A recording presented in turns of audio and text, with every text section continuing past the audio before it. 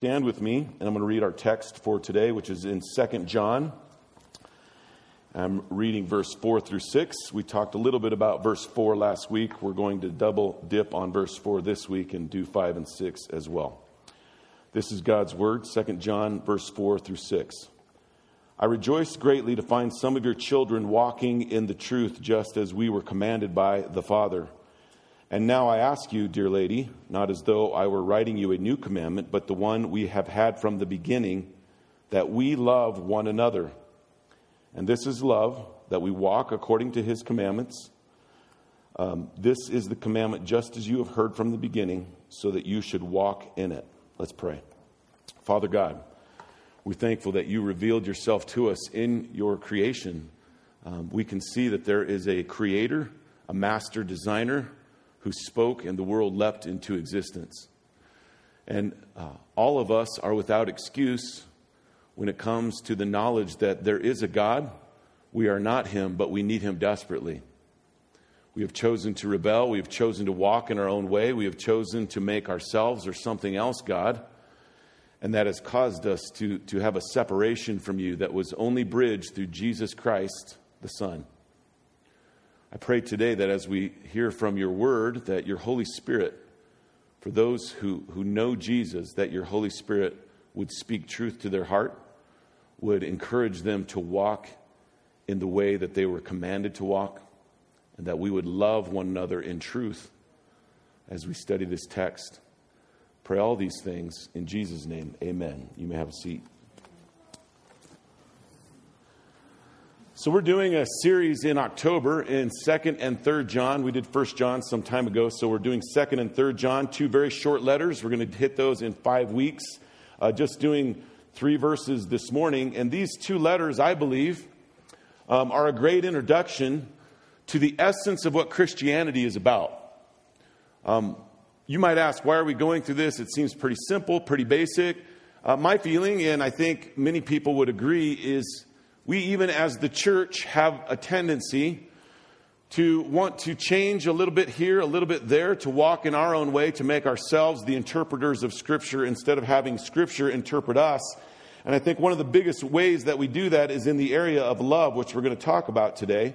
But this is the essence of Christianity. And I would say that the 2 or 3 verses we're going to look at today are some of the most poignant verses. That's why we're only doing a couple of them.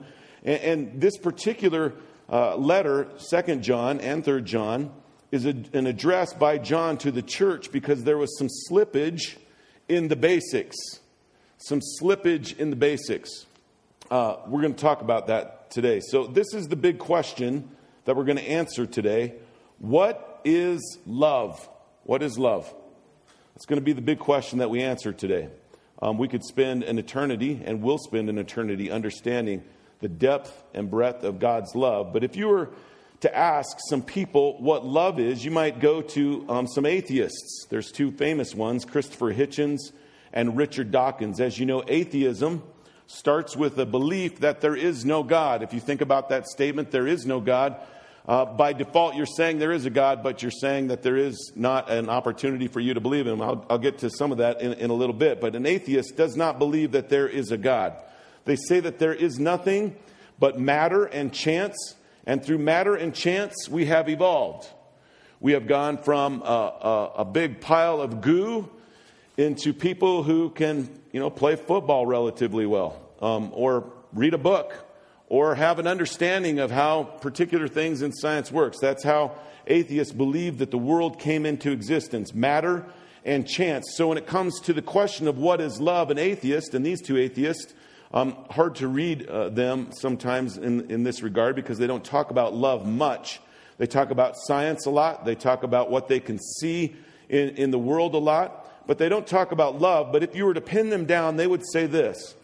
Love is a product of human evolution. So the pile of goo that has now become a human being has not only evolved physically, but has evolved emotionally and intellectually and created something that is called love, that we tend to feel or tend to try to understand, but it is always changing because evolution is a changing process, that we can't really understand where love is going, but we can understand maybe where it is now because we have evolved as human beings and we have this word called love, this experience called love. So love is a product of human evolution. They would also say that love, because of that human evolution, is whatever you define it to be, or more importantly, it's whatever society defines it to be for you. So love is a societal evolutionary piece that we have come together as a society, as a culture, as human beings and civilization. We have a societal definition of what love is. But because, again, there is no God and we came from a pile of goo, that could change. And you can imagine, if you think of, World War II, Nazi Germany, society at that time said love was something that maybe we wouldn't say it is today, correct? So it can change. According to an atheist, according to an evolutionist, love is whatever you define it to be, or more importantly, whatever society defines it to be for you. What about paganism? Why are we talking about paganism? Any pagans in the house? Don't raise your hand. There are pagans in the house. Believe it or not, paganism is on the rise in our culture. I would say that paganism has always been a part of our culture because Romans chapter 1 defines paganism as worshiping a created thing instead of the Creator. If you do that, you're a pagan. Not an insult, just a reality, okay? If you are worshiping something other than the living God, the Creator of the universe, and you're worshiping something that He created, you are a pagan. And paganism is actually on the rise in our culture. A pagan would say that love is acceptance through ritual. You read about paganism, especially in the northern European areas before Christianity came. God invaded that area and started to build His kingdom, and His kingdom will prevail. His church will prevail, and the gates of hell will not prevail against it. But in that northern European area, you would see a lot of rituals to try and get acceptance from whatever paganistic god, the god of thunder, the god of water, the god of the fish that swim in the sea, the god of the sea himself. You would go through a ritual to try and receive acceptance from that God. And so that God wouldn't punish you, or that God would give you some sort of favor, maybe a better journey across the ocean, or maybe a better, more richer, fuller life with more material goods. Whatever it is, it was acceptance through ritual. It was also, according to pagans, and I would say this is more appropriate for our kind of paganism that we see. Paganism is personal gratification through altruism towards others. You might look at a lot of the good things, the good, quote-unquote, good deeds that go on in the world around us, and you see people doing these good deeds, and you think, oh man, that's really a great deed. And that's exactly what a lot of us want others to feel. I do these great things, and because in paganism you worship something that is created rather than the Creator, you're kind of worshiping yourself, drawing attention to yourself for the good deeds that you've done. Look at how great I am. That is a personal gratification through altruism towards others. So we can do good things under the guise of a more paganistic idea, and we can call that love. Pagans, and really this is for sure something that would describe paganism in the sense of how it exists in our culture. Paganism, love is sensual gratification received and given solely based on what philosophers would call the material. Okay? The Greeks had this idea that there was the spiritual realm and the material realm, and never did those two meet. That you were constantly trying to say to the material, I don't want anything a part of you, I want to advance into a higher spiritual state. Well, a pagan would go the other way and say, all I know is the material. All I know is the sensual gratification that I can feel through the activities of sex or power or control, and I get sensual gratification received, and I can give sensual gratification. That is what love is. That's the basics and only thing that I know love to be. And then, of course, we know from history that paganism, love is a myth. It is a story. It cannot be defined and cannot be experienced or felt. Some pagans believe that as well. Then you have this group of people. This is probably a bigger group of people, and they're related to the paganistic idea of what love is. But secularists, if you ask them, what is love? Secularists used to be called humanists, meaning that as a human and corporately as human beings, we can rise to the level of advanced intellect, advanced understanding of the cosmos, and we together can supplant this idea of God. You know, what's really funny about all of us, and I would throw myself into this category, is we never have anything new. You know, this has been around for a while. If you remember the story of the Tower of Babel, that all those people thought, hey, let's build this tower. We want to become like God. We want to be the people that build this great tower, and so we can supplant this idea of God. Secularism is just a newer version of that. And a secularist would say this: love is undefinable, but I know what it is when I feel it or see it. Now, in my notes, I have question mark, exclamation point, question mark, exclamation point. I didn't want to be too rude, but that just doesn't make any sense. If love is undefinable, then it is undefinable. But how can you know what it is when you feel it or see it if it is undefinable? Crazy. Crazy. The Word of God likes to cut through the crazy. I have a friend who just recently said this saying, and maybe some of you have heard this, but I was telling him about a situation that I was involved in, and I was trying to figure it out, and I just couldn't figure it out. And his comment to me was, hey, brother, you can't fix crazy. You can't fix crazy. Crazy is what crazy is. Now, that is true right up to the point where you get to the Word of God and the power of God and Jesus and the Holy Spirit working in the human life. They can fix crazy, and the Word of God fixes the crazy ideas that we have about love. So love is eternal.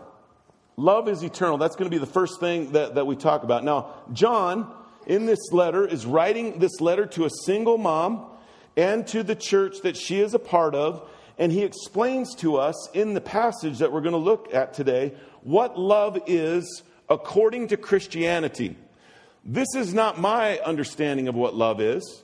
I fall short of understanding this in its full understanding. I'm trying to get there, but this is what the Bible, this is what Christianity says love is. Not my opinion, not my words, but what God says through His Word it is. And He says first in verse 5, love is eternal.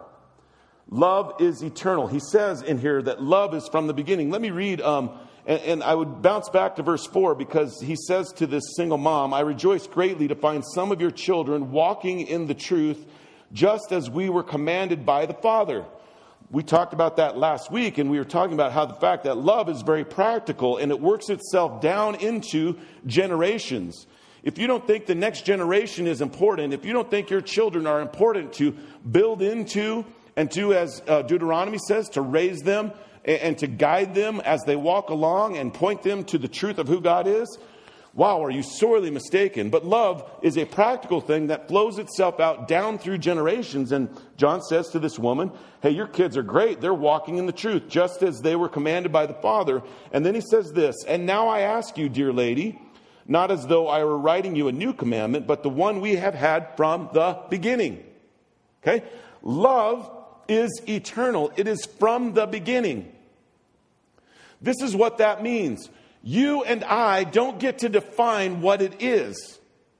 We can't make it up as we go along. We can't feel it in the places that we want to feel it or define it by just the way we feel about it. Love is from the beginning, and it has a definition. It has a truth to it that we are to understand, not try to create. Does that make sense? Just like God is from the beginning, we cannot create God. He is already there. He created us. He was there from the beginning. And so love is eternal. It is from the beginning. It was around before you and me or the existence of the world. So John in this passage is saying to this single mom, this woman in the church, and to the church at large, that he has told them from the start, hey, there is this thing, this commandment that we're to love one another. Whose words were those, by the way? Jesus. Is Jesus eternal? Absolutely. Okay? So he's saying, I told you from the beginning that you are to love one another. I also know that love is from the beginning. So there's a dual meaning in what he says here from the beginning. He is saying that he has told them from the start and that love has existed all the way back to the beginning. Simple truth. This means that love is encapsulated in God, and love has been revealed to us by God. God defines love. No matter how many smart human beings you get in a room, they do not get to determine what love really is. God created it. God encapsulates it. God speaks its definition to us. We do not get to make it up. We do not get to change it. He defines love. And if you want to know what love is, then you go to the source of the man, or to the God who has spoken to us what it is, and you go to how he has revealed it to us. How has he revealed it to us? In his scriptures. So as God's created beings, this is the point of this, we intrinsically know what love is, but we fight against it. The whole story of the gospel, the good news of the creation, fall, redemption, and restoration of all things back to God, is rooted in our intrinsic understanding of what love is, because he created us, but we have fought against it. We have rebelled against it. That's the story of the gospel. God's glory and love being revealed, and we have rejected it wholesale to chase after other false ideas of love. And folks, John says, and he's speaking to Christians, by the way, you tend to forget. You and I tend to forget what love truly is. If we miss out on what love truly is, we will miss out on what the mission of the church is, because we will not understand the God that we serve. So John's words are a little bit of a warning to this poor single mom in the church that she's a part of. Hey, you guys need to understand that love is from the beginning, and you are commanded to love one another from the beginning. And you and I have intrinsically known what it is, but we have fought against it. Now, the fight against it, the rejection of it wholesale to chase after other false ideas of love, is idolatry. Fancy word, easy meaning. Idolatry is a false worship. It's giving your affection, your desire, your followership, your dedication, your attention to something other than the creator of the universe. Our rebellion against God, then, is rooted in our rebellion against his truth about love. I wish I could spend like a long sermon series on that particular statement, that our rebellion against God, and folks, the rebellion against God isn't just out there. Okay, it's not outside of the walls of the church. It has always been and will always be until Jesus comes back inside the walls of the church. That's why John is writing these letters to the church to correct them, because as we see next week, they're being deceived. They're being deceived. We can become deceived, and it's rooted in our rebellion against his truth about the way he defines love. We'll get to that here in a moment. Another part of verse 5. He goes on to say this, that, excuse me, not as though I were writing you a new commandment, but the one we have had from the beginning. And this is the commandment that we have had from the beginning, that we love one another. Loving one another, and he's talking in specific context here of Christians loving other followers of Christ, okay? We're to love people outside of the walls of the church, outside the family of God, but he's speaking specifically about we are to love, as followers of Christ, one another. That is a commandment. It is not optional. This isn't something that you get to say, I'll get to that maybe when I'm ready. These are the words of Jesus in John chapter 13, verse 34 and 35. He says this, "A new commandment I give to you, that you love one another. Just as I have loved you, you are also to love one another. By this, all people will know that you are my disciples if you have love for one another." Notice, he didn't say, "A new commandment I give to you, that you love one another just as you feel you should love one another." He puts the definition right here in these words. You should love as I have loved you. We're going to talk about what that means here at the end of our time. Loving one another is not an option. It is a commandment. Christians are to love one another. And now, most Christians believe this. Let's do a survey. How many Christians in this room believe that we're to love one another? Go ahead and raise your hand. 100%. Good job. Most Christians believe this. This is the problem. We have created areas in the life of the church where we want to express the obedience to this command, but many of those areas aren't rooted in the truth. So this is what it could mean. You could have a city group ministry in your church, which is our version of small groups. We have that in our church. And you could root that in a desire to obey the command of Jesus, to love one another, but it's not rooted in the rooted in the truth of Jesus, where he says, love one another as I have loved you. So when we get together in our city groups, if it's just a meaningless exercise without any grit of Scripture attached to it and inside of it, the truth of God inside of it, we are not doing what God has asked us to do. We are loving one another in the way we have determined we should do it instead of the way Jesus has said it should be done. Many times we love one another and try to obey that command, and it's rooted in a definition of love that is not God's definition of love. I'm building a case, by the way. I'm going to tell you what I believe according to this passage God says love is in a moment, but I'm building the case. For us, especially in our culture, love is rooted more in the feeling of things rather than in the truth of who God is and what he has done for us. I don't know where we're at in the history of the church. This might just be like another, season in the history of the church. I kind of have a feeling, and I'm not wise enough probably to discern this, but I have a feeling that the church is on the verge of another reformation. And it's going to be rooted in this question. And it's a hard question for the church, I believe, in a pre-Christian era to answer. Is our love going to be founded in feeling or in fact and truth about who God is and what he's done for us? That's the direction that the church is going to go. It's going to go one of two places. It's going to go founded in feeling or founded in fact and truth of who God is and what he has done for us. Now, this boils itself down to a very individual level, and this is the question that I would ask of you. Is your relationship with God currently founded in your feelings about him or your worship of who he is as revealed to us in his word and in his creation? I think a lot of us have come to Jesus wanting our feelings to be magnified or made better or healed, instead of coming to God because of who he is and what he's done for us.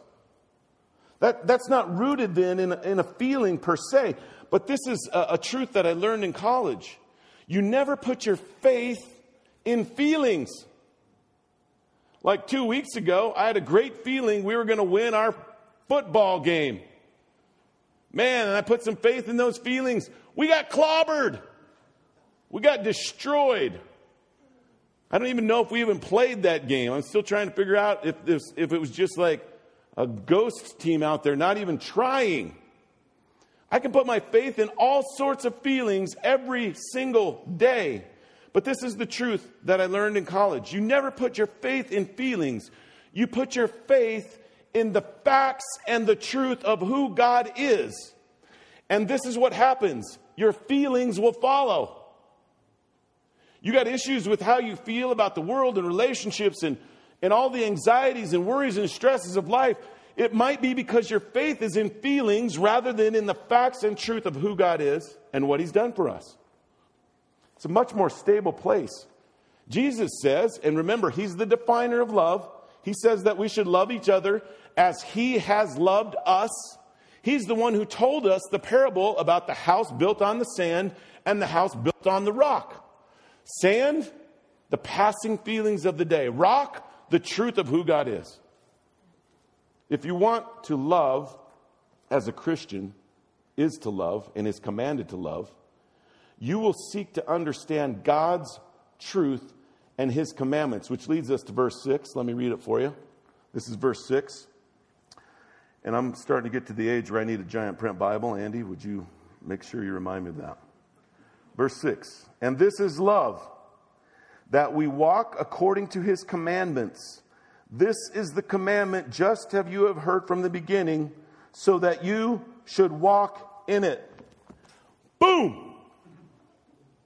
Definition of love. Right there it is. Isn't that easy? It isn't easy in the sense that it's easy to believe and easy to understand and easy to do. But here it is, John, short letter to a single mom and the church that she's a part of, the church that he's writing to. He defines love for us and he says this: love one another. He says Jesus loved us. That's how we should love one another. And then he says this definition: love is walking according to his commandments. The language here used by John in his original, the Greek that he wrote this in, the language here presents a definition of love. Other words means this: love equals, quote unquote, we walk according to his commandments. Christians are loving when they are walking according to his commandments. Who is his? It's Jesus. Jesus is God. Jesus is the creator of the universe. He is part of the Trinity, God the Father, God the Son, God the Holy Spirit. He made all things. His commandments are the rule, not the exception. They are to be followed, not to be managed or discussed or debated. If you want to love as Christ loved us and to love one another as Christ loved us, then you are going to walk according to his commandments. Jesus spoke perfect truth. Jesus said, if you love God, you will obey what he tells you to do. Now, in all of this, there is this connection of love, obedience, and worship. And why is that connected? Because this is the question that each of us have to wrestle with in our life. You were created to worship. Period. It isn't optional. You were created to worship, and you will worship something or someone in this life. You will love it. You will obey it. And you will worship it. And most of the time, I would say maybe all of the time, you are loving you. You are obeying you. And you are worshiping you. And that is why John says love is walking not according to your commandments, your thinking, your ideas. It's walking according to the commandments of Jesus Christ. We walk according to his commandments. That is love. This is another way to say it. The perfect loving Son of God who died for you says love and obedience of him is the best way. He tells that to the church. He tells this to the single mom in this passage. And he's telling it to us a couple of thousand years later. Christians are loving when they are walking according to his commandments. Now, one of the things that is attached to this and the understanding when you read this, Christians not only are loving each other when they are walking according to his commandments, they are loving the world when they walk according to his commandments. Let me say that again. Christians are loving the world when they walk. People, the other people that are not mentioned here, the non-followers of Jesus Christ. That's what I mean when I say the world. We are loving the world when we are walking according to his commandments. So let me ask this question. Why in the world would the church not want to talk about those commandments? Why in the world would the church not care if we disobey those commandments? Why in the world would the church feel it's our prerogative and we have the ability to redefine those commandments. That's not loving the world. That's not loving yourself. And when we do that, we are actually hating the world. And when God says love is walking according to his commandments, he's basically saying this is what separates Christians. And separates is not a bad word, by the way. It's the same word that's used for sanctification or holiness. Okay, same derivative of words, all of that. We are becoming holy or whole when we walk according to the commandments of Christ. That is what we are called to do. That is our missionary posture to the world. Not redefining God's truth. Christians are loving the world when they walk according to his commandments. Now, the word walk or walking is used 3 times in just these short few verses. Walking in Jesus' commandments, what does that really look like? It means this, and we said this last week. You live and look like a Christian as defined by the revealed commandments of God. You live and you look like a Christian as defined by the revealed commandments of God. Might be surprising to you, but Jesus walked around like a Christian. Right? Some of you got that. Thank you, Andy. We spend way too much time together. Jesus walked around like a Christian. And when John says we are to walk according to his commandments, we are to walk around. It's the best word that you can use to describe in every area of life. You are to look like and live like a follower of Christ. And when you do that, you are truly loving. And when you are truly loving, you are basically walking according to his commandments. It's logical.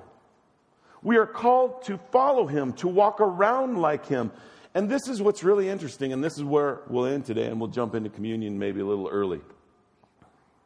We can't do it. We can't do it. I've tried. I've tried to do all the things that we do, excuse me on the mic. I've tried to do all the things that Christians try to do to live like and look like Jesus Christ under my own power. And we can't do it. Only through Jesus' imputed righteousness to us. Imputed is a fancy word that instead of seeing our unrighteousness, God sees Jesus giving his righteousness to us. So that no matter who you are or what you have done, as a follower of Jesus Christ, you are walking around like Jesus Christ because his righteousness has been imputed to you. Now, that doesn't mean that you can do whatever you want. Imagine the power of that and how that changes your perspective on living like and looking like Jesus Christ. But not only did he impute his righteousness to you, his Holy Spirit has empowered you to truly love. His Holy Spirit has given you the power to obey what Jesus said, and you will look like Jesus because the Holy Spirit is empowering you to obey the commandments that he's given us. Now, when we look like Jesus and we love like Jesus and we follow Jesus' commandments, we are looking like the most loving man who ever treaded dirt. Like, he's the one, right? Like, you can look at me and maybe we have a personality conflict, which is very rare. I have those with only 1 or 2 people in the whole planet. You might not like my choice of words. You might not like my, Old Navy sweater. I'm not liking it right now either. It's way too hot. It's not sweater weather. You might even follow me around and say, that doesn't look very loving. It isn't me, it isn't you who is the standard of what love is.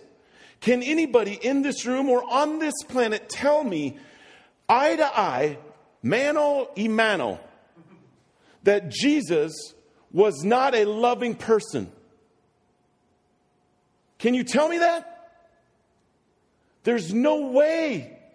You look at the historical record of his life and what he said, but more importantly, look at what he did. He followed the Father's command to come to this earth. He gave up heaven to be on this planet. He ministered to people. He healed them of their sicknesses. He told them the truth. And sometimes, folks, it was hard. But guess what? Hard words produce soft hearts. That is God's design for you as a follower of Christ. Then it says he set his face on Jerusalem, meaning he committed himself to go to a cross, be tortured, tried and convicted in a kangaroo court, hung on a cross to die, buried, and rose again. He is truly the most loving man who ever treaded dirt. We're to look like him. We can't do it on our own. Only under the power of the Holy Spirit, only through the imputed righteousness of Christ can we even hope to be remotely called a follower of Jesus. But we're still called to do it. And love is not a feeling. It is walking according to the commandments of Jesus Christ.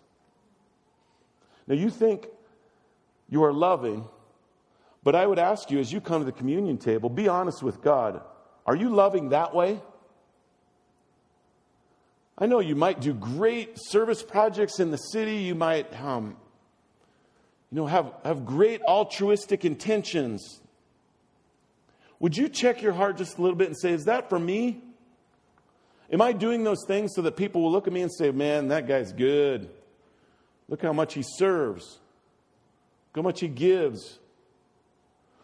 Or is it possible that you don't understand what love is because you are not walking according to his commandments? You think you are loving, but you might not be. And the hope of the table, the hope of communion, the hope of Jesus Christ is that he wants to rescue you. He truly loves you. And if you receive and believe for the first time, you can come to the table no matter who you are. And you can begin to walk according to the commandments of Jesus Christ.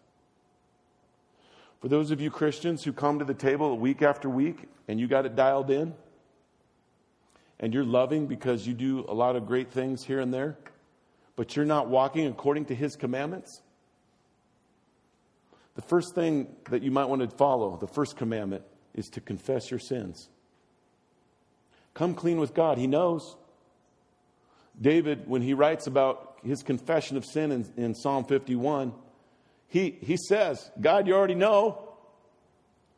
You're everywhere all at once. You can see everything. You are God, after all. You see my stuff. He wants you to admit it, because in the admission, you are saying, I am not God. You are. You're committing to following him and putting him where he rightly deserves as Lord and leader of your life. Let's pray.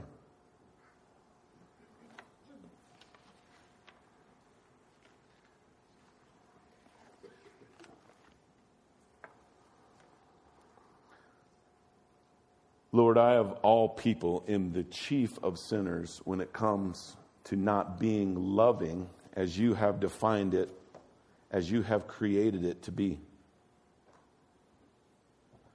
So I stand before you and confess that I haven't loved as you have loved. There'd be no way in and of myself that I would be able to humbly accept a death on a cross, a torture, conviction in a kangaroo court on behalf of anybody else. But you did it for me. You did it for all of us. You did it for what you say love is, that you would obey God's command for you to die, to rise again so that we might have life in you. So God, convict us of where we fall short of what your love truly is. And the commandments that we are breaking on a daily, minute-by-minute basis, convict us of those. Help us to receive your Holy Spirit's power to overcome the sin that destroys our soul.